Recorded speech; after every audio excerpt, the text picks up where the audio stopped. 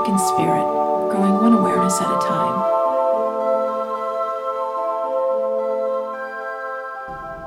Hello everyone, and welcome back to Psych and Spirit. I hope this podcast finds you well. A little bit of an update, just generally speaking. This is the 15th episode, and as we approach the end of the fall, so the end of the year and the end of season 1, I have decided I do not have enough time to keep doing these every couple of weeks. With family and work obligations, there's just not enough time, and I'm putting quite a bit of time into looking things up and putting this together. So I'm going to reduce the number of episodes probably down to about one a month at this point, but I'm going to try to keep this going. So, all right, after that bit of news, why don't we jump right in and talk about nature?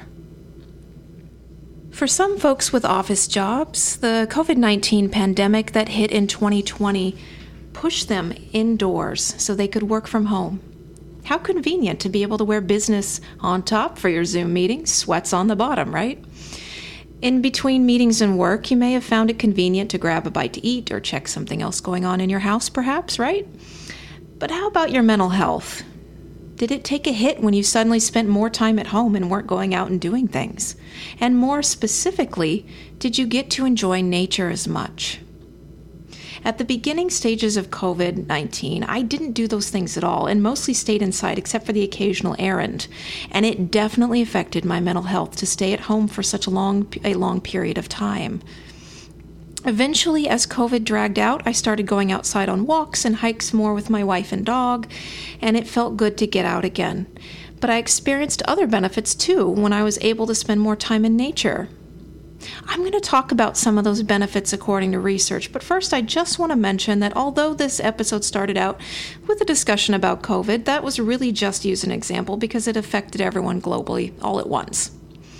More broadly, though, spending time in nature is really the focus of the episode, and it isn't really about COVID or working from home, but finding the right balance of nature versus indoor living for you. Let's start with the research on mental health.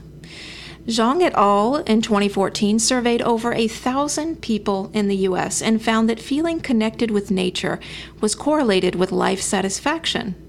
But here's the catch: only for people who perceive beauty in nature. For those who are not attuned to nature's beauty, it had no effect on life satisfaction. I also want to note that this study didn't assess the time spent in nature or natural environments, but just the feeling of being connected to nature, as evidenced by statements such as things like, "I often feel a sense of oneness with the natural world around me," for example. But the study results suggest that perceiving beauty in nature and feeling connected to nature are connected to our satisfaction with life. A review of the body of research on nature and mental health by Bratman 2019 summarizes several studies noting that experiencing nature is broadly connected to psychological well-being, and more specifically, better sleep, increased positive affect, so increased positive emotions, reduction in stress, and decreases in distress and negative emotions. Some of these benefits are preventative in terms of preventing mental illness and or may reduce the effects of anxiety and or depression, in fact. Looking beyond mental health and to cognitive functioning, Stevenson et al. 2018 found in their meta-analysis of 42 studies that short-term exposure to natural environments, and by natural environments, they defined it as an area with little or no human-made objects in view, led to improvements in working memory, cognitive flexibility, and attentional control in adults when given cognitive tasks after spending time in nature. Stevenson et al. Further found that children exposed to natural environments for 30 minutes by walking a quiet rural route in Denmark had faster reaction times and more stable performance than children who'd walked an urban route in town for 30 minutes, after taking a baseline measure of performance from each group. These particular studies examined a theory called attention restoration theory, first proposed by Kaplan in 1995, who postulated that humans experience mental fatigue throughout the day, which can be overcome by spending time in natural environments rather than what they call built environments, full of human-made objects, such as buildings, cars, fences, roads, etc., and tend to be typical of urban settings. In terms of our attentional resources, our capacity to direct our attention toward goal-related information while ignoring irrelevant information is finite, and it diminishes over the course of the day. For example, let's say a coworker asked you to pick up food for the office from a restaurant you've never been to before, and you have to walk there.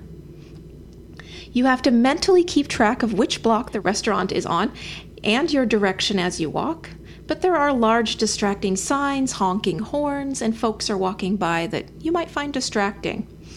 By the time you get back from the restaurant, you may feel a bit mentally tired, and you may not be able to focus quite as well at work as you sit back down. Much of the research in this area explores the idea that urban environments are confusing, they're chaotic, and we are bombarded with sights, sounds, and smells that all compete for our attention, which in short is exhausting to us mentally.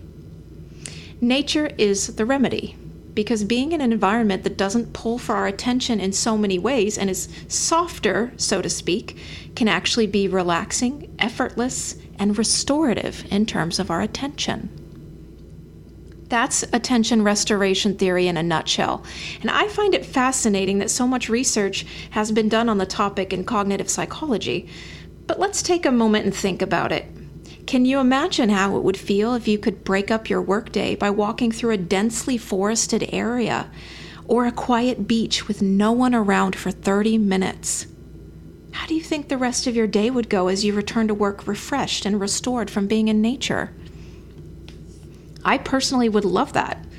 Where you live, you may not have access to places in your city that have no traces of human civilization, but you may have access to parks or community gardens, perhaps. Although that is not the natural environment as defined by Kaplan and others, it's still better for mental health than staying indoors all day. And how do we know that? Well, back to the research. Remember how I mentioned COVID-19 and how I ended up isolating at home and not even attempting walks or hikes for a while in the beginning?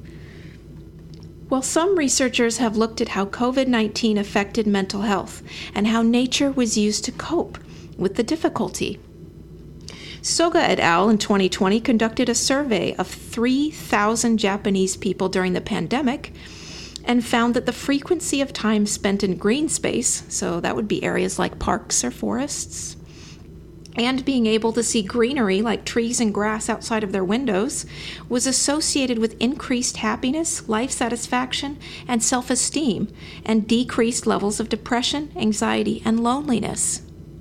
So while it might be ideal to walk in a desert or an isolated beach or the mountains or a quiet forest, we actually don't need that to experience mental health benefits. Just seeing any greenery or any blue space like the beach or a lake or a stream may be enough to give us a mental health boost. And sometimes even simulated plants and nature can help us feel a bit better. Yin et al. In 2020 had 100 folks complete a somewhat stress-inducing task in a virtual reality environment. And then they randomized them into 4 different groups. The first group was exposed to a virtual office with indoor green plants. Another group had outdoor green plants through the window. A third group had indoor and outdoor plants. And finally, a fourth group experienced a virtual reality office with no plants during the stress recovery period. They were first tested for baseline measures of stress and anxiety, and then after the stressful task, they were exposed to their respective virtual reality offices for 6 minutes, and then the stress was measured afterward. The authors found that the participants in either the combination green plants condition or the indoor green plants condition experienced a larger decrease in anxiety than the condition who had a virtual reality office without any plants or without any view of plants. Interestingly, the indoor plants condition seemed to be the most effective at recovering from stress. Admittedly, this was a very small study, but more studies are forthcoming in this area. So for folks who cannot go outside, there may be a way to enjoy nature and boost mental health a little, either via virtual reality indoor green space, or maybe just having some plants or greenery in your room. So what does all of this research suggest? Something we probably already know intuitively, which is that nature and connecting to nature is important for human beings and our well-being. Remember, we didn't always live in urban environments or cities with concrete and steel, and the research reminds us that we aren't really meant to be separate from nature, at least not in the long term. For many of us, our lives are a little less conducive to enjoying nature now, right? We're busy, we have things to do, we have jobs to be at, we have families to raise, meals to cook, and at the end of the night we have to sleep. But we also need time in nature. For some, that may mean we walk around our neighborhood and enjoy the trees and plants along the way. For others, you may have to go a bit farther to reach a park where you can sit and look around at the trees and plants. And for those who are most fortunate, you may live in a place where you have access to the ocean, forests, mountains, ponds, streams, or just beautiful stands of trees near you. Whatever you have available, I encourage you to take advantage of it when you have some time, as often as you are able. For some of you, it may mean creating more green spaces indoors with some spider plants or a ficus or succulents or something. We just aren't meant to be separated for long periods from nature. If you can exercise in nature through walks and hikes on weekends, even better. It's like a double boost to mental health to get in exercise and nature appreciation. And in some cases, you can even experience mental quiet or peace while enjoying what nature has to offer, or feel a sense of gratitude or awe when looking out at the scene before you. I find that nature is grounding for me, and pre-COVID, I would hike almost every weekend, either at a new place in the Bay Area or a favorite spot that my wife and I had found before in our exploration. I love to look around and see new plants or trees or bushes and grasses. But I still enjoy places I've been before as well. I'm a big tree person, and I love being near and around trees. Now, growing them, that's a whole different story. I don't seem to have the green thumb in that arena, but I appreciate them. I feel a pang when I see a tree topped or cut down altogether. Gardening is also a hobby that allows us to connect to nature as well, if you have the resources, of course.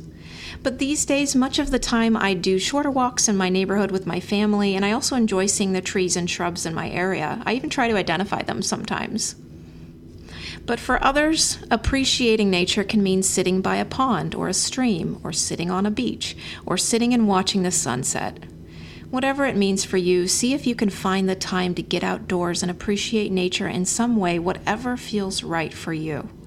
And for those who can't get outside, perhaps you can tend to a few plants in your indoor space and develop that skill. YouTube even has relaxation videos of flying over natural landscapes or things like rain or snow that you can just sit and watch for a while or have on in the background. During COVID, my wife and I had a lot of time to explore indoor activities, including watching new types of shows or videos. And sometimes we would just sit and watch the snow falling in a forest for a while to relax. And it actually really did feel relaxing. Ultimately, nature is spiritual for me. There's something deeply satisfying about appreciating plants, mountains, and trees, and the quiet that allows me to ground myself and connect in. I sometimes even like to touch trunks or plants here and there, or leaves. Not poisonous ones, of course, because I find that can also help me feel more connected and grounded, and more of a part of the cycle of nature myself. For me, nature can sometimes even feel like a deeply sacred space, like a cathedral or a church even. Some of my deepest moments of peace and total silence and life-changing awarenesses have happened for me in quiet and secluded forests. Nature is where the cycle of life takes place, and where environments blossom and fade, where life begins and ends, or at least did in the past. We sometimes forget that we weren't always urban creatures, and our ancestors walked the earth daily as nomadic foragers, with a lot of time to be in nature and understand the natural world, which they did, and they learned a lot about. That knowledge isn't lost completely. It's still there with many indigenous tribes and some folks who are interested in the subject. We distill food and medicines from nature around us, but we forget when aspirin comes in a pill, and we don't have to shave off a piece of willow bark and steep it in a tea to get a pain-relieving effect. Some folks following pagan and indigenous traditions see the earth as a mother or a maternal figure, and in appreciating the earth, they revere the divine feminine. It's a gentle energy of inviting, observing, reflecting, and absorbing, or taking in quietly. It's an energy of reverence, respect, and awe for what Mother Earth has provided, and by appreciating nature, you're rejecting the idea that nature should be dominated, controlled, and exploited. In this view, Mother Earth has provided for us with land, the harvest of food, resources like iron and wood and water, and overall abundance. And perhaps, because we've been provided with all of these resources, Mother Earth is worthy of our gratitude and respect, which can be shown via connecting with nature in whatever way chosen. So that's just another way to look at nature and respect for nature, based on some traditions. And while some folks aren't really interested in spiritual traditions and the role of nature or the earth, many of us can still benefit from being outside or being close to plants in some way, whatever way feels authentic and healing to us. For some of us, our mental health may even depend on it. And that is the power of nature. For your homework, pick a way that you want to connect with nature more in the next few weeks.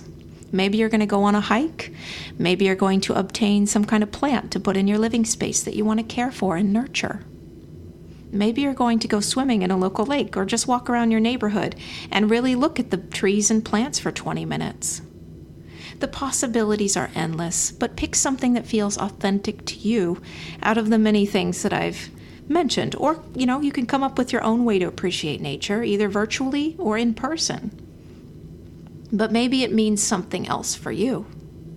Think about what it means to you as you engage in connecting with nature in the next few weeks, and I'm confident that you will benefit from the experience in some way. Thanks for joining me.